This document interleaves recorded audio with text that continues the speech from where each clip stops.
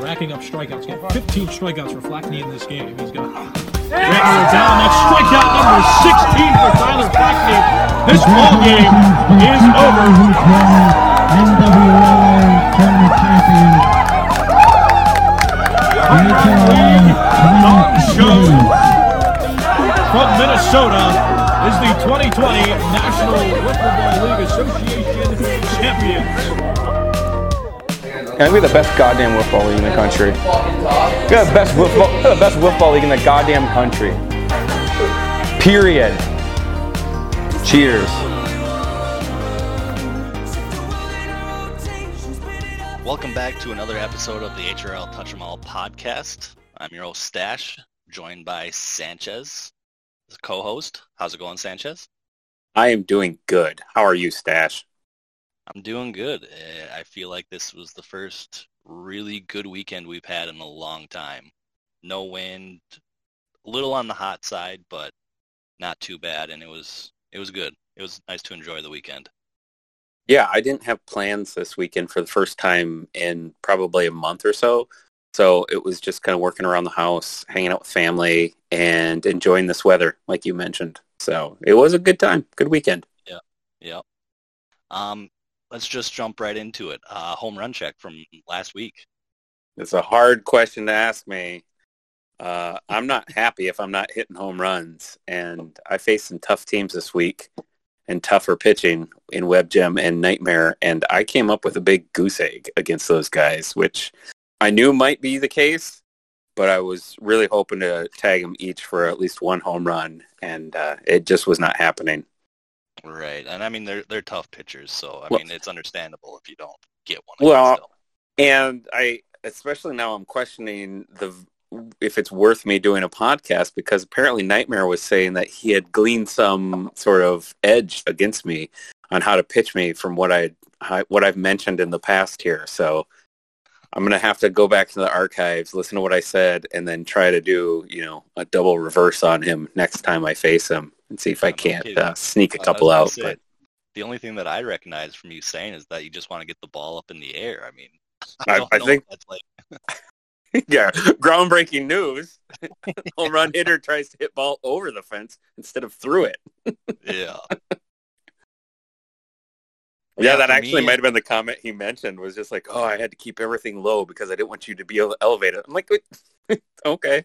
But Yeah, I hit 4 this last week. Nice. So, that feels good. It does feel good.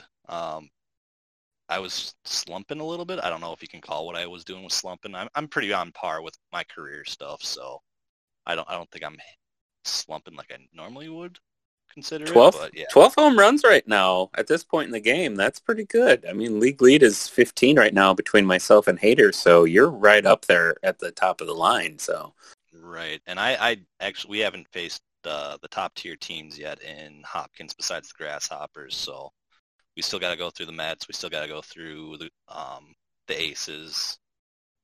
But yeah, I still got a tough schedule ahead of me, so I'm getting home runs in when I can. Well, it turns out there's a reason why the Grasshoppers and the Aces are undefeated. They're good. Yes. And I found that out this week the hard way. So. Yeah, and it's even worse that you got to face them back-to-back nights, too. Well, back-to-back in the same night, I should say. Yeah, HRL front office, maybe we need to talk about how we're matching up our teams and just having them as be travel buddies or inner city buddies. Because don't get me wrong, I love the Lugnuts and I like hanging out with them. But it really, if we're game 2 of the night, it gives that team we're facing in game 2 a pretty big advantage of how they can set up their pitching against us versus us having to face the Aces and the Grasshoppers.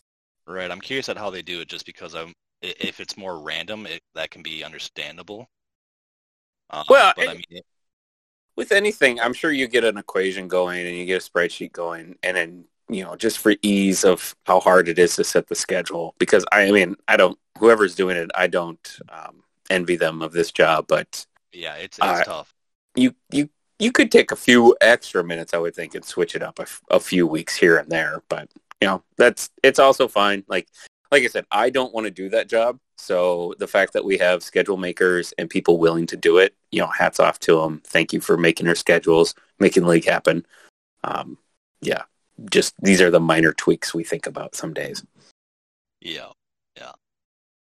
All right, let's go on to what are you drinking then? Tonight, I am drinking a beer from Fair State Brewing Cooperative. They are located in Northeast Minneapolis. For those of you who are not aware, they do some fine brewing here in the Twin Cities. And I have their Hefeweizen, which is actually one of my favorite styles of beers. It's not a very alcoholic beer. I prefer mine unfiltered, very yeasty, things like that. And this is a pretty good one. I'm not going to say it's my favorite Hefe, but it's up there. It's pretty good. Nice. What are you drinking? This is going to be interesting. Again, people are probably going to be shocked by what I'm drinking, honestly. Tap water, again. I thought about it. No. You could. It's all right. I know I could, but I don't know. I was feeling it tonight. I am drinking a Rainbow Sherbet Sour from Prairie Artisan Ales. Oh, nice. Yes. Tin Whiskers used to make a rainbow. It was called Rainbow Road Sherbet Sour, and it was excellent. Okay. I'd be interested to try this one that you have. Go through the mouthfeel. How is it? So I was actually just going to describe it to you. So at first, it feels like a seltzer. It feels very watery, fizzy, and then afterwards you get blasted with a little bit of flavor. It's not overpowering. To me, I guess I've never had sherbet, so I don't know what that. I have an idea of what it tastes like, but to me, it feels more like a seltzer than it does a sour. This is going to be the moment of the podcast where our listeners pause and they start yelling at their listening device. How does Stache not know what sherbet tastes like? Did you not have a childhood? You not only you don't know who the Temptations are, but you now also are telling me this non-dairy delicious dessert is not in your wheelhouse. What's going on here? I am actually a huge chocolate guy. So anytime there's chocolate, I cannot pass it up. I'm not going to go to sherbet over chocolate. I cannot do that. An orange push-up back when I was a kid was about the best darn thing you could have on a hot summer day. I was not going to eat a chocolate bar. But hey, you do you, man. Yeah. All right, and then going off of what we're drinking, you've been saying that you guys have been having theme nights with drinking. Like you have an alcoholic beverage for each team that you play. How's that been going for you? Well, we enjoy it. It's just added another level of, kind of jackassedness to our weekly banter in the text chain. I'm definitely the ringleader of it. But one week I was struggling to come up with one, and I just was pressed for time. So Chops came through, and I think that was the week that we drank some of his leftover flavored Truly seltzer drinks that he had. So it's not always that we're making a special concoction specifically for the team, but each week, and Inner City has made this hard because we have two teams. And I tried when we played the Americans and Blue Sox to have one for each team. So we had the Budweiser Tall Boys in the American cans for the Americans. Yep. And then we also had the Grain Belt Blue for the Blue Sox. But what we do is we take these drinks and we call it at the turn after the first game. At the turn there, we all gather together and we crack open one of these drinks and just kind of refocus ourselves to go into game 2 and have a good time with it. So we've done Margarita tonight, which was an easy call because that was Cinco de Mayo. Yeah.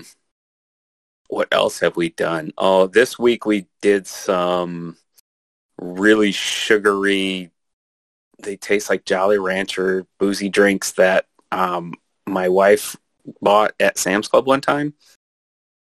I can't remember the name of them, but they if you didn't have grasshoppers facing the grasshoppers, you guys should just be done. It was brought up. Let me tell you that. It was brought up, and if my plug-in on my speaker machine worked to where it would actually plug in and run stuff. It's this weird contraption where the outlets on the machine only work if the machine is actually plugged into an outlet, which just makes it this really odd extension cord. But we had talked about doing grasshoppers and like an ice cream machine. So yeah, it was brought up, and then it was not worth the. Okay, let me put it this way: it took me over an hour to get to Hopkins. Whatever I had brought for grasshoppers, unless I had bought dry ice, would not have worked. Yeah. But hey, maybe we'll do grasshopper night another night when we're in Egan, and it's like a 15-minute drive. But Yeah. So that kind of brings me to the question of the week. You guys don't play my team, the Rubber Ducks, or the Blue Wahoos. What would you make that for your drink of the week? oh, what would a rubber blue wahoo duck be? Huh? Let's see. We faced the trash pandas, and I wanted like the trashiest thing we could think of. What's a rubber duck? I don't know. That might just be a night where I grab something random, especially with the two teams. But Blue Wahoos, we could redo. We wouldn't double up on anything, but like something blue raspberry, probably. We would find just some awful like malt liquor, blue raspberry, monster, whatever those energy alcohol drinks are that people drink. Okay. Yeah. You see them in the cooler in the front of the liquor store. Okay. Because it seems like they don't actually care if anyone steals them. So, yeah, I would say one of those. Something blue raspberry. Because, what's duck flavored? So I thought about this a little bit. If you didn't want to do a drink, you could do a shot called the duck fart. There's something like that. What is the duck fart? It's like Bailey's, Kahlua, and maybe vodka. I'm looking it up here. Tipsy bartender, how to make the Alaskan duck fart. It's a drink that combines different liqueurs.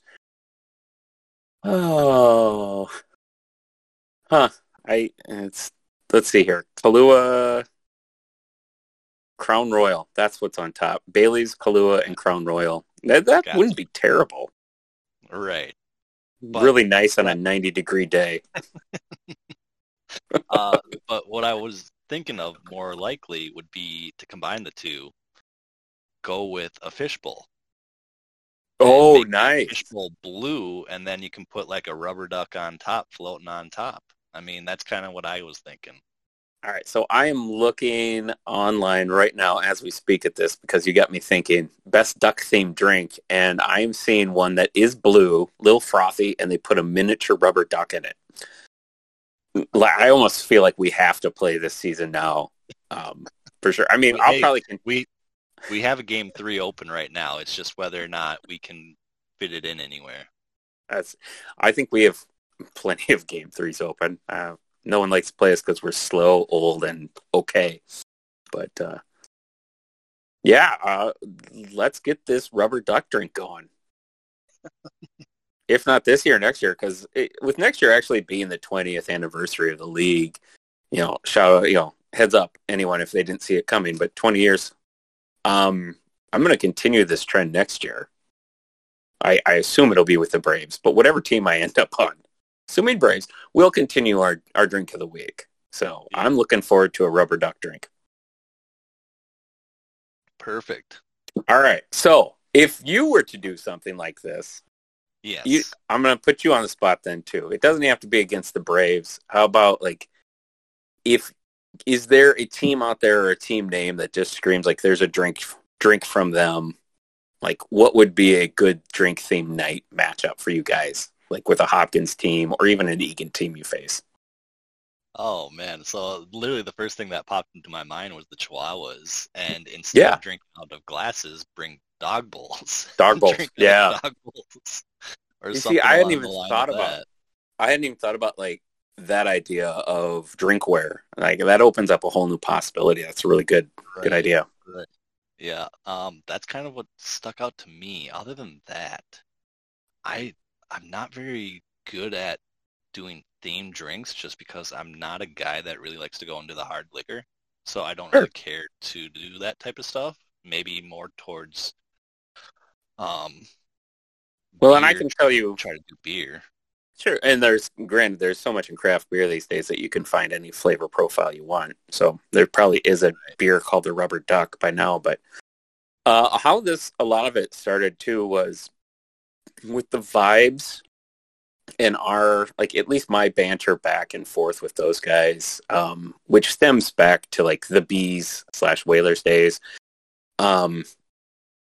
They have the familia, it's family, and you kiss the ring in Italian style. So I had told them a while back that I would make some homemade cello, like orange cello or limoncello, for our matchup, and that's where it's kind of gone towards. And we haven't actually played them yet, but I do have a giant jug of orange cello aging right now with the orange peels in it. I just have to finish it off with the simple syrup, but yeah. So I will bring that to our matchup vibes if any of you are listening. Just keep that in mind.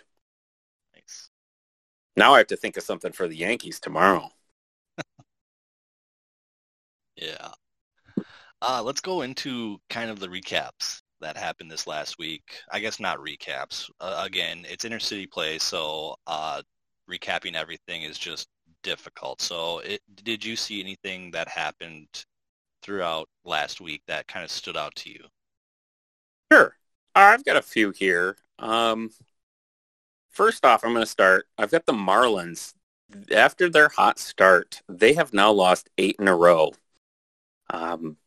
Plethora of different teams and matchups there. I know they've had some trouble with getting full teams there. I think Shipwreck has been in and out. He's been pretty consistent, though. I think last time I looked, he had played in 12 of their games. But Yak was pitching better earlier, and he's been kind of sporadic. So getting guys to the park, knowing who's going to show up each week, that can lead to some of that. But next week, however you want to say it, they'll play the Trash Pandas, so they look to get healthy there. The Blue Sox this week in their matchups, I can't even remember who they played, the Hops and someone else, but they got swept and they lost both the total by, what was it? Let me start over there. They lost by a total of 21 runs between the two. Jeez. And that just leads me to say, like, what a magical run their Wifflepalooza will be when they come out of that thing again after this start. Well, I do know that the Blue Sox are struggling to get pitchers out there because I know Fukudome, he was normally a pitcher for them. Hasn't been showing up all year. Well, he showed up last week for the first. Well, against us in the Lugnuts, he showed up for the first time. They made quite the ballyhoo about it. So, okay, but yeah, it's only been the one time. Yeah, and then I know that Two Bat's arm is kind of hurting him. So having him pitch every single week isn't going to help him out as much. Just because if your arm's going to hurt, there's no point in pitching. So that and it doesn't look like Thor showed up this week either, and he's a pretty decent pitcher for them. So Pork Boy and Two Bat pitch this week. Al can still chuck it, but maybe he's just feeling his age as well. But lots of runs given up this week by them. Yeah. And then finally, my final note here: from after a 9-game losing streak, your boys, the Millers, finally came in and they swept the Rough Riders and the Marlins. Yep. So they're back on their winning ways. Hopefully they're back on their winning ways, yes. They're still in second place in that division, and they're only 3.5 games out over my Chihuahuas. So our little side bet there is still in play. Exactly, and I don't think they've played each other yet, so they might still have 4 games to play. Oh, that'd be great.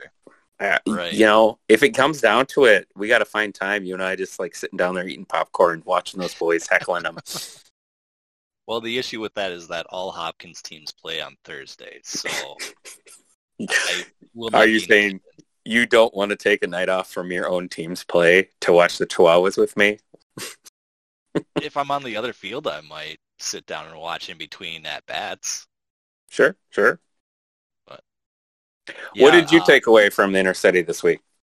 Yeah, so I was just about to mention that the Vibes are on a 4-game losing streak, and 3 of which they have lost on walk-offs. Yeah. So dropping these games late in like the 6th inning. So that's kind of my interesting point that I had out there within the intercity matchups. And that leads very well into something that I've been thinking about over in Egan. So in the early goings, well, even preseason, if you were to pick out division leaders or folks we were thinking would be in it for the wild card and the division title, we had readily said Baby Cakes and Vibes right out of the East. Being a homer for my own team, Braves out of the West. So let's just say, based off of records and early season going, Baby Cakes, Vibes, Braves, top 3 teams in Egan, they've all, I would say, have had a surprise loss at some point in this season. Most recently, the Vibes facing the Twins. Kmart turns back the hand of time. I'm sure he was feeling pretty, strong, thinking about his 2004 championship after our podcast. But the Baby Cakes, they've also lost. They took a loss to the Mariners. And this is not a slight against any of these other teams, by the way. Like, the Mariners, I honestly believe, can beat any team any night just based off of their pitching and clutch hitting. That's all it takes for them. They're 8-8 right now, and they swept my Rubber Ducks. So, I mean, they're a good team. Right. So I just wanted to throw that caveat out there that this is not a takeaway against the Mariners, because I seriously think they can beat anyone in the league on any night. Right. And then my Braves, our second game of the season, we lost to the Marlins, and ever since then, it feels like they've just maybe put their feet up and taken the rest of the season off because they knocked us off. So they're like, well, mission accomplished. But I know that's not the case. Schnugens will listen to this, and he'll send me a message telling me how wrong I am, which that's welcomed and warranted here. But I just feel like some of the top teams are taking losses where we just didn't expect them. And maybe this is happening more throughout the league. So, for a league that maybe is desperate for parity and to get away from some of these super teams, it's kind of refreshing in a way. I mean, I don't want to lose, but at the same time, we still have 2 undefeated teams. So there obviously is like the cream of the crop up there in the Grasshoppers and the Aces right now. And there are the Lugnuts and the Trash Pandas with 1 win each. But maybe the middle of the pack and the top of the pack aren't that far separated. Right. How do you see it? I'm looking at the standings right now, and the 6th seed overall within the HRL to the 16th seed overall are only separated by 3.5 games. And then towards the top, you got your Grasshoppers, your Aces, and then in a distant behind, the Mets, right there as well. So I feel like the top teams are all right there together, and then the middle of the pack is all right there together as well. There's not a huge gap between 6 through 22 where it's like a huge 3-game gap. It's all 1 game, half game, if that. So I feel like we are getting closer to anybody can beat anybody on any given night, which I think is great for the league. That's something it's fantastic for the league. Something that keeps people coming back. It keeps people from getting too frustrated on any given night when they maybe have a bad night at the plate. Earlier in the league's history, I know that's some of what I'm here for, but the message board, sometimes it was a lot of, what am I doing in this league? I work how many hours a week, and then I come to this league and I strike out 10 times in a night. Between the 2 games, I don't get a hit. My team gets mercied twice. And there would be these threads going on because, teams beating up on other teams. And some of it would be because we weren't very good at keeping the speed limit going. And that's a personal thing of mine, Yeah. I find that getting better. And then I also find the parity in the league getting better. And I think that's just good for HRL in general. So right, and I feel like that speed limit that we have set helps everybody be in check, because that's, I feel, the perfect speed, 60 miles an hour, by the way, so that everybody can still hit the ball. Because if you go more than that, you're going to get the low-end players that can't even touch it, and what's the fun in that? Right. And when this, this could be an entire episode of the history of the speed in the league, but my stance, whether people were willing to hear it or not in the past, wasn't about like how it would help me or my team. It was thinking about the entire league as a whole. And the one thing that every player that shows up does is bat. Not everyone pitches. Not everyone wants to pitch. Not everyone fields. Not everyone even wants to field. Sometimes they only field because it's out of necessity. But the one thing everyone does is they show up and they bat. Now, if I don't care how many guys tell me how fun a 1-0 game that went 17 innings is. I'm sure it was fun. It can be fun. But at the same time, if I'm one of those batters and I've struck out a dozen times and I never felt like I had a single chance, and all we're waiting for is for either an opposing pitcher to make a mistake or a batter to get lucky, that's not how I want to spend my time. And and that's a fine line, because I do want wiffle ball to be more competitive than slow pitch softball. I think that's part of the draw, and we've talked about that in the past. But I don't want anyone showing up to wiffle ball feeling like they're just wasting their time, and they would, if enough guys showed up, they would rather just sit the bench and watch their buddies play versus participate themselves. Right. And that, folks, is why we should have a 30-mile-an-hour speed limit. Now you're just getting into slow pitch softball territory, and I don't want to go there. I really don't want that. I don't. I think 60 is a good limit. You can do some nasty things with a wiffle ball at 60 miles an hour and less. So 50 to 60 is a pretty sweet spot there. Right. And to all you pitchers out there, you're supposed to get hit around. You're supposed to let up runs at that mile per hour. So deal with it. Yeah, if you have a ERA under 2, you're doing it wrong, in my opinion. Like, you should be able to win with an ERA of 3 to 6. Yeah. Hit the ball. Home run league, not strikeout league or pitching league. But well, we'll get into that during the off season. We'll invite some pitchers, some actual pitchers on. And I know you can pitch much better than myself, but we'll get some of the top pitchers on for a little round table and get their feedback on this. All right, so let's kind of move into our game of the week picks and how we're doing so far. I am sitting at 5-3 overall, and you are sitting at 6-2. So we are very close with our picks so far. So nobody's really separating themselves out within the first 4 weeks of this. And I don't think that's too surprising. Maybe it is. It's given what we just talked about, how the league has this much parity. Maybe it is.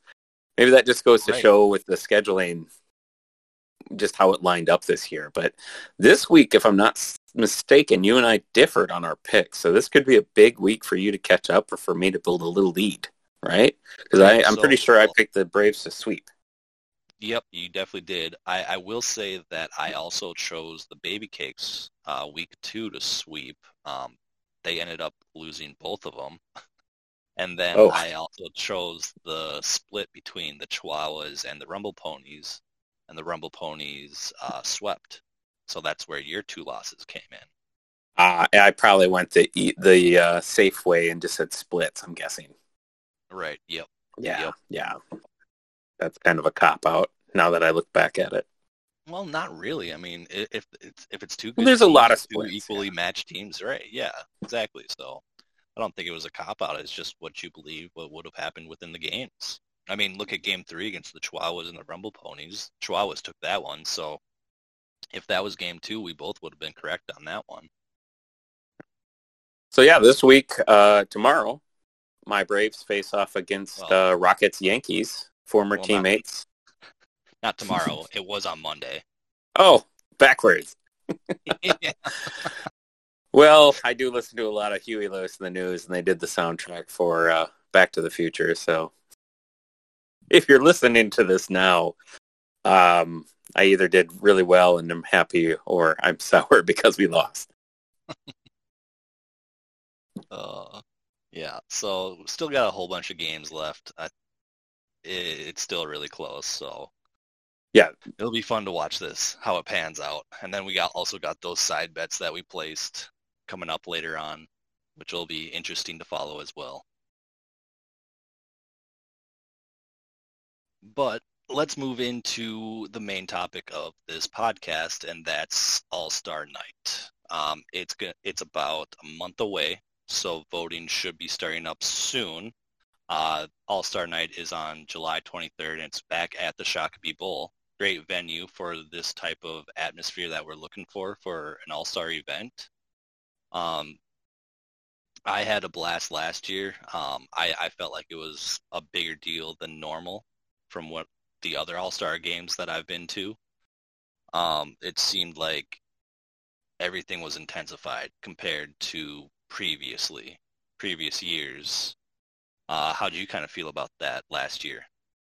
well, I'll have to admit I did not make it last year.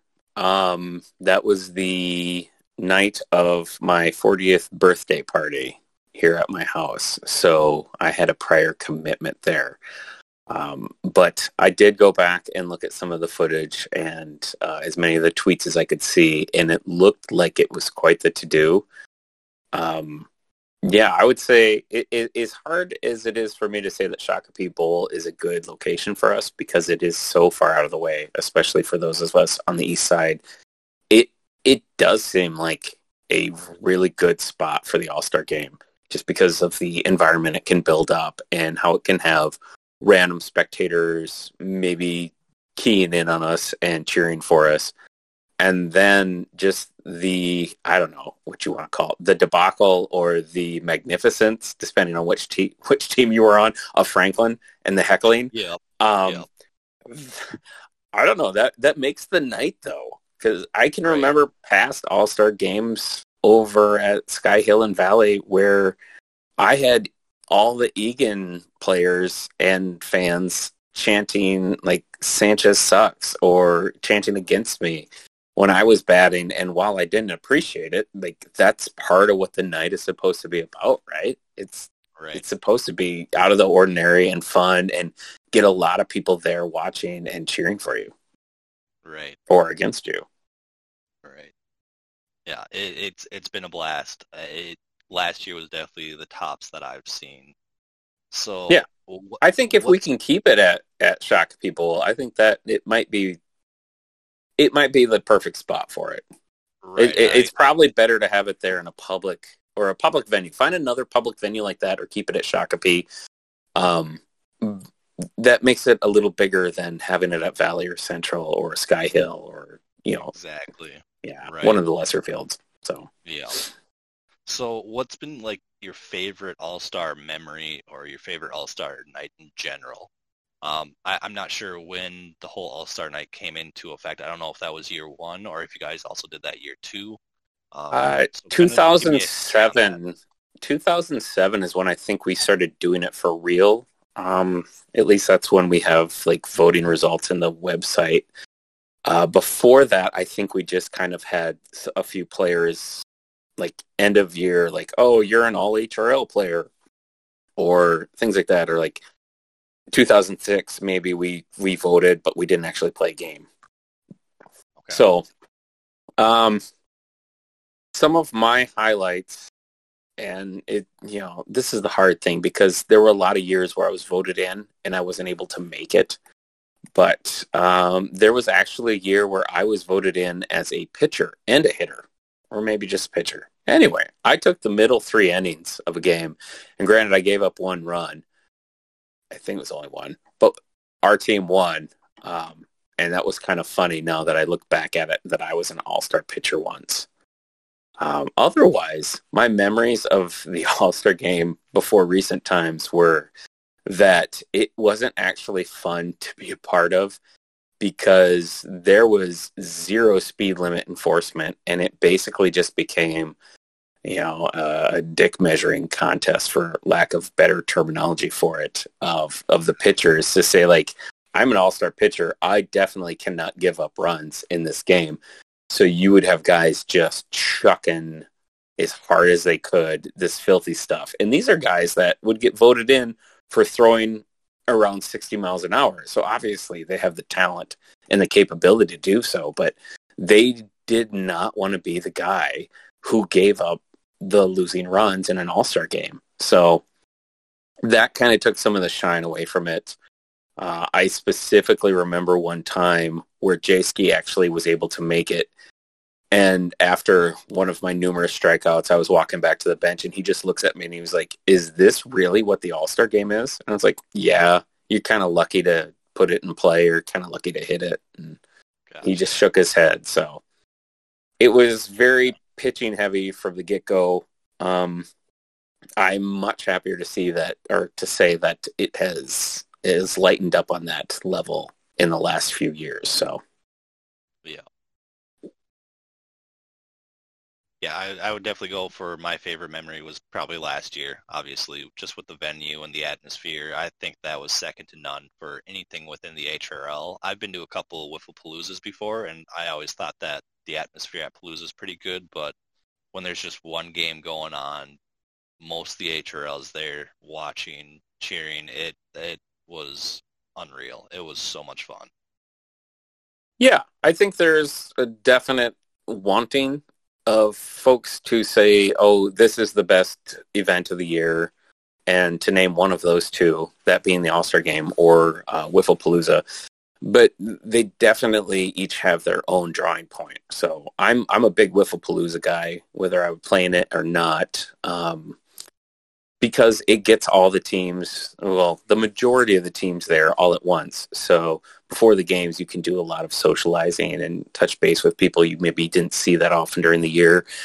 And you get to see some upsets and a lot of Wiffles all at once. But then, like you said, the All-Star Game is the focus of, like, here's what the HRL has to offer this year. And let's see the best of the best go up against it. Now, granted, it's not quite like the MLB, or maybe it is, because we do have a lot of guys that have to back out due to whatever prior commitments. But you still see some darn good wiffle ball, no matter what year you went and saw the All-Star Game for the HRL. Exactly. So, with that, what do you like about the All-Star Night? I know you said that it wasn't your favorite, so what kind of would draw you to the All-Star Night at all? I would say it's still seeing a lot of people, because I know a lot of guys do try to make the effort to make it out there. So even if it's not just, seeing your own teammates or hanging out with your teammates there, it's the fact that you can go out and hang out with the random folks from your city. And it does become like an us versus them thing, where if I show up at the All-Star Game this year, I'll be hanging out alongside of Zach and the Baby Cakes and John and Huck and the Vibes, all those guys, and I'll see Rocket and I'll see Keith there, and it'll just be, all right, let's rally Egan. We're not winning the city inner city championship anytime soon from the regular season, but let's show them that we still have some pretty good wiffle ball that can happen over here. So it's that camaraderie. What do you look for when you go to it? I'm the same way. I think I have been in only one All-Star Game, and that was by default, because I think about 10 people couldn't make it, so then I was next in line. Sure. So I look forward to just sitting there and talking to everybody while I'm there. Usually what's been happening in years past is that I've kind of brought my GoPro and then just kind of set it up and started talking, leaving it around the field at different spots to get different angles or whatnot. So just getting that extra content for the league. But yeah, just going around to everybody, getting their thoughts, just talking with them, just having fun. So how do you feel about the whole festivities of the evening? Because some of it can drag on a lot, because we've had the rookie game. Now, when we have enough rookies, we have the rookie game. And then we have the Fun Star game. And then we have the All-Star game. And I'm not going to take anything away from any of those three games, but it does make for a very long night, especially when at the end of it, you want to play a 9-inning All-Star game. Right. I will say I don't mind the rookie game, like a rookies versus veterans or rookies versus sophomores. I don't mind that as long as it's a short game. Like, you don't have to go the full 6 innings or whatnot, but go Sure. like a 3-inning thing or whatever. I will say that I am not a fan of the Fun Star game. I think something needs to change to make that a little more entertaining. I feel at this point the Fun Star game is basically, we're just going to go out there and just dick around. It doesn't seem like it's a wiffle ball game at all. And it's not, in my opinion, it's not fun to watch. I know that they've been trying to do different things to get more people engaged, and so that's watchable, but I feel like whatever they've come up with so far it's not working. I can't disagree with you that much. I appreciate it because I've come to appreciate more of the laid back mentality for the league in the regular season, especially how teams show up. I'm going to hang out with my boys or my gals, whatever your team is. And this is our time to hang out, be a group. We're going to be ourselves. And that's either going to be, like what Kmart said last week, embrace the suck, but it doesn't mean we're not having fun. Things like that, So we have this wide range of personalities and expectations on what people are going to get in the league. Anywhere from embrace the suck, which Kmart wants to do, to I got to win every single game and we got to be undefeated because we have to have that number 1 seed. Or we got to show people how good we are. So in that aspect, I do appreciate the Fun Star. And I used to think that if we could just have the nominations or the vote and have people nominated to a Fun Star team, that would be enough. But I have started to come around, and maybe I'm just getting soft in my old age, but I'm starting to come around to this idea where they do kind of need a platform and a stage to have their tomfoolery out there. And maybe it's just for 20 to 30 minutes. Or maybe it's even just team introductions where they do some tomfoolery. I don't know that wiffle ball actually needs to be tried to be played at that game or that part of the evening. And maybe that's how you shorten it up. But I do think they do need to be recognized. Yeah. Because it's definitely a part of the league. Right. I don't disagree with you. They need to get recognized, and I think they do need their time to shine because they're the reason why the league is still also very fun to play in, I should say. I just came up with this idea of maybe keeping it shorter, but at the same time, giving them time to shine. What if instead of playing like a wiffle ball style, you still play wiffle ball, but it's cricket based? Have you ever played or seen how cricket is played? I have seen cricket being played in the middle of some of my softball games. Yes. Yeah. So you get, I think it's like 9 batters. Whenever that batter gets out, he's done. He can no longer bat anymore. So what if you do something similar to that where it's like the away team, however many Fun Stars there are, if there's 7, there's 8, you all bat until everybody gets out. Once that happens, you switch sides. They do the same thing to try and beat that run score, whatever they had. So maybe that could be something that we could toy with, make it different, keep it shorter, but still give them their time to shine. Well, I also want to know the folks that play in the Fun Star game, and I have played in one, and that's an entirely another story. But what are you playing for in that game? Are you trying to win? Is it that a badge of honor to win, or is it more like a badge of honor to set up a card table in left field and have flatbread pizza, which happened one year? And I think that's brilliant. But what is the goal out of this? And as we've been talking here, the idea that comes to me is that their HRL really does need an end-of-season banquet. And instead of a Fun Star game, the Fun Stars from each team, they have to get together and put on a show for us. And it has to be like a 5 to 10 minute one-act play. And Fun Stars, entertain us is what it's going to be while we sit here and eat our Mancini steaks. We definitely need to push the end of the year banquet. I think that would be a great thing for the league. Well, especially with this podcast, I feel like you and I could very well MC a banquet for the league. Just throwing that out there for any front office folks listening tonight. But yep, I will say me in front of a crowd is not great. So I will MC then. That'll be fine. I mean, I'll do my best, but I mean, I can definitely do it. I can definitely help you out. We can get you a private room somewhere off in the distance with a Zoom camera, and I'll interact with you on the Zoom while I'm in front of the crowd then. All right. So how do you go about voting for All-Stars, for Fun Stars? So just kind of go down the list of like, how do you vote for Fun Stars? How do you vote for your hitting? How do you vote for your pitching? How do you vote for your fielding?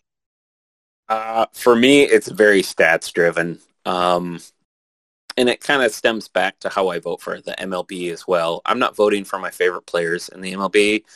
I really am trying to find the folks who have had the best first half of the season. So I take that over to the HRL as well. I pull up one by one. I go through hitting, pitching, and fielding. Fielding, I'll be honest, it has weight with what's happened so far in the year, but it also has weight with what I've seen on the field. So if we haven't played you yet, and you've been making some awesome plays, I'm sorry, I haven't seen it. It doesn't mean you're not awesome, but it probably means that I'm taking into account more so like weighted stats from the last 2 or 3 years. So a guy like Rocky, who has robbed me of home runs at least 5 or 6 times in the last couple of years, will probably get bumped up to be an all-star in fielding. But really hitting and pitching, I really look for the guys that are having outstanding seasons, especially someone that you might not expect. So like last year in Hopkins, where Nelson was just going off and not being the normal Nelson, he was having whatever sort of renaissance he was having. That would have gotten a vote for me, and it probably did. So like this year, I would just sort our wonderful stats sheet on our website by Egan, and I'll go one by one through the stats, and I'll just kind of see what names keep popping up, and those will become the hits for me. What kind of style do you have? Mine's very similar. For hitting and for pitching. It's definitely stats driven for me. Pitching, I dive in a little bit more. I try to see who they faced. Sure. Opposed to, oh yeah, you have a 6-0 record with a 1 ERA, but you've gone against the bottom of the barrel, and that's not impressive for me. So I kind of look for that healthy balance of your stats and who you've also pitched against. And then as far as fielders, I kind of do the same thing. I don't look strictly at, oh yeah, you have the most fielding putouts with no errors. I'm not going to just vote for you. You also got to show me that you are making the unconventional plays. You're actually trying to make those plays instead of like, oh, my fielding percentage is going to go down. I'm not going to go for that one. I'll just go for the easy one. So if I hear about somebody making a great play, or I see it on like any of the recaps that we have, that's also going to play a factor in how I vote for my fielder. Oh, for sure. Like, and especially the time of year, too, where you can rack up some of those fielding stats. So if you're an Egan and the grass hasn't been mowed in 3 weeks, it's the pitcher literally is fielding almost all the ground balls. If they weren't like hitting right, well, even if they are hitting right in front of the line, they die so soon. The pitcher has to be Johnny in the spot to pick them up because your outfielders have to play deep, right? Unless there's some new metric out there that I don't know about fielding. But yeah, I think you have to bring in prior years of what you've actually seen, or really keep an eye on the highlights that you see week to week. Right, exactly. Now, back to your pitching comment. Is this a slight at 2 of our top 10 ERA leaders in the HRL right now? And by that, Go ahead. What was that? What you're saying. Oh, I was going to finish what you're saying.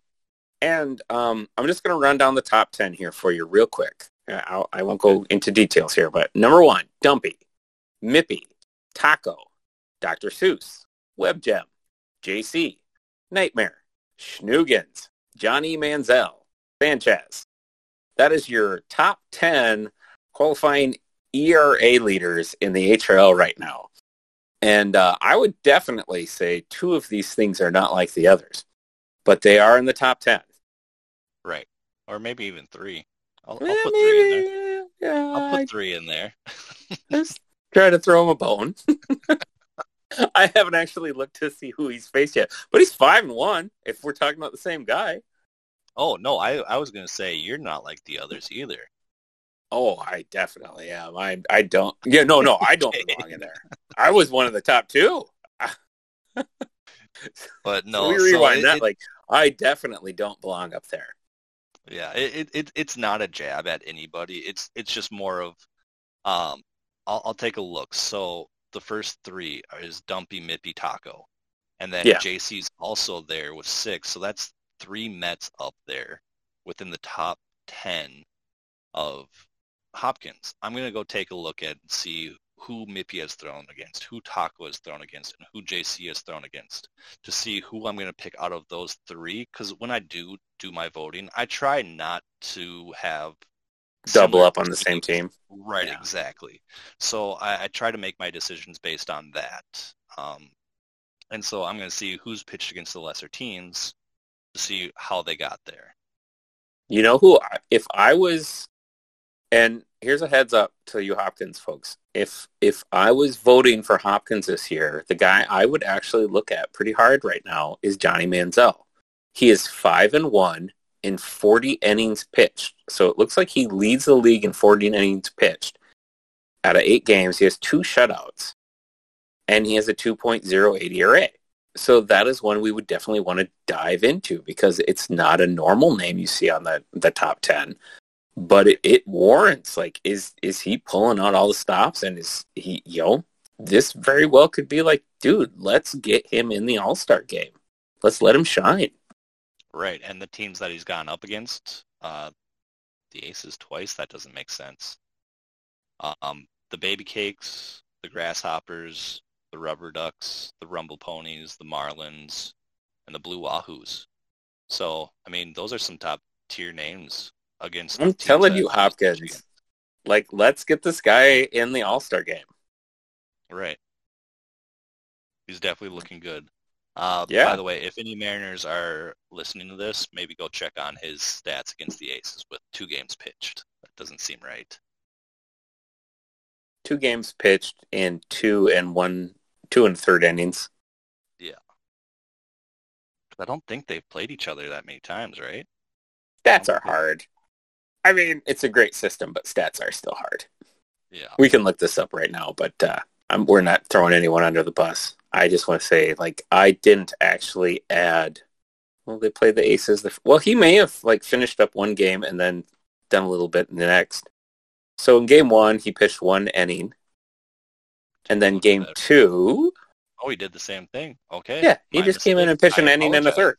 So yeah, you can do that stuff. He's, they broke him in this year. He's on an innings limit, except he's leading the league in innings.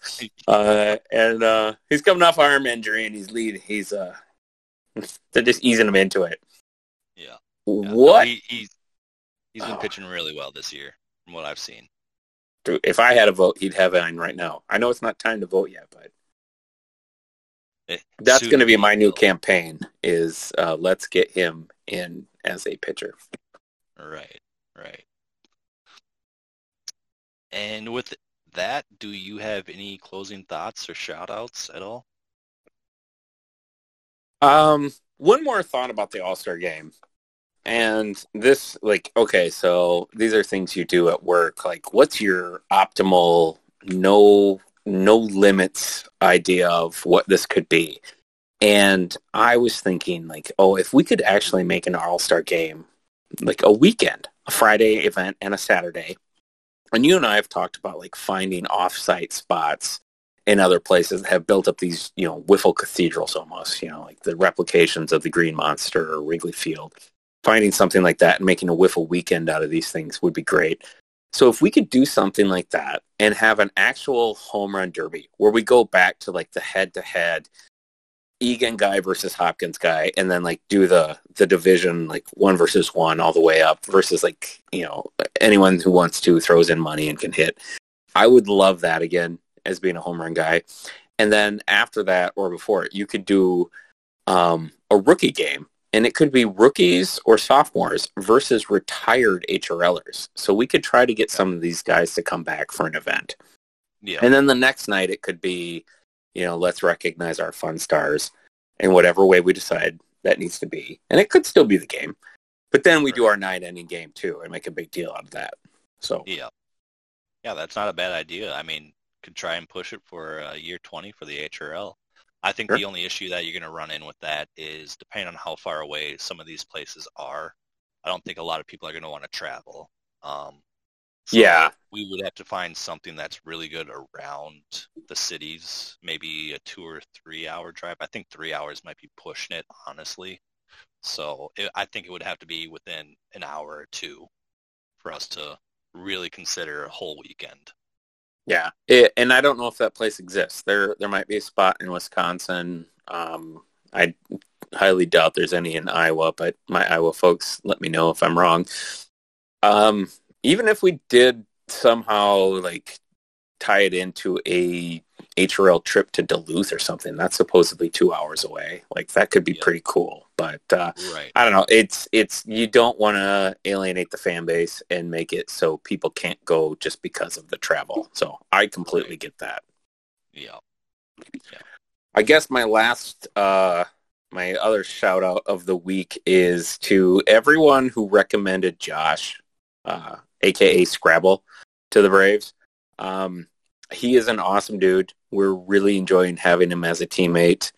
And I think he is a legit front runner for Egan Rookie of the Year with what he's doing. Last I looked, I think he's leading Egan in runs, or the league in runs, and tied for hits. So, and he's just pitching his butt off. So I apologize to everyone who I said that maybe it was a joke on the Braves. Maybe a big prank that you all decided to pull on us, and he was just going to be awful, and we would show you and pitch him every week anyway. But no, he is legit, and he's a great guy. So here's to hopefully having Scrabble on the Braves for many years to come. Yeah. So yeah, that's my last shout out. That and Nightmare and Web Gem are really good pitchers. Yeah. And I will say that Scrabble is definitely making a name for himself because just talking with everybody around, I don't even mention him, and he gets brought up. So That's good. He's definitely making a splash in his first year. Well, we, like I said earlier in the pod, we went up against the Aces and the Grasshoppers, and we decided to let him cut his teeth against the Grasshoppers. And part of that reason was he had never really had the radar gun on him, and I knew that Nightmare would have his system up. And that was a really good feel for it. And there were a couple pitches here and there, I think maybe 3 or 4 times where he hit 64. And for those of you not aware, with this system, they do 63 as like the highest leeway they give, and then 64 is a do-over, and anything above that is like a ball, whatever it is. And he never broke 64, but once he saw that he was hitting 64 with the certain pitches, he was dialing it back a little bit, and then he was really adjusting his pitching stance with it. And they only scored 2 runs. It was just Nightmare threw a 2-hitter and got the best of us that night. So Right. hats off to them, but we gave them a run for it, and we'll probably drop to like 32nd in Nightmare's power rankings this week because of it. He hates our name, but Yeah. that's fine. What shout-outs do you have this week? I don't think I have any shout-outs. I think, maybe one. Shout out to Harley for keeping it real in Hopkins, making sure that we still have the syringes. Yeah, I don't know. I got nothing. Blue Wahoos are starting to figure it out, so I think they said it best. The Chihuahua said it best. Don't let them get hot. So we got them this week, so we'll see if we can cool them down a little bit. Yeah, Harley keeping it real. Normally it's Valley that I would expect to see the syringes. We played in Central this week, and I will say I no longer like playing in Central. There is too much going on. It is now my least favorite field, especially since Pilot Knob has been taken down. I've got firemen shooting off giant strands of water and making noise, people driving by, the playgrounds are happening, the tennis court's going on, we got boom boxes going on in the field, softball games happening. Like squished together, so there's no room for everybody. We had everyone sitting in the middle, and we were all back to back, and there was no room for anything. I was uncomfortable the entire time. Like I was just wishing for Valley. That's what I was wishing for, and it made me miss Valley so much. So Central has gone from being like one of the best fields in the league back when to that is now my least favorite. So congratulations, Hopkins. There is it is the opposite of like I don't even know what you would call it. Like it's just so much happening. My brain overloaded. It's my least favorite field in Hopkins. I will say I'll probably put it ahead of Egan just because of the grass. I can't stand the grass over in Egan. That's the grass. Central this week was awful. Like they had weeds that were knocking ground balls down from hitting the wall. Like it needs a definite mow. So it's not just Egan that needs to be mowed. So. But I talked to Wade. I got a real mower that maybe I can donate. We can get that taken care of. So I want it out of my garage. Yeah. And with that, we're going to close this one out. Here's to good whiffs, good weather, good people, and hopefully see you in 2 weeks. Thanks for listening, everyone.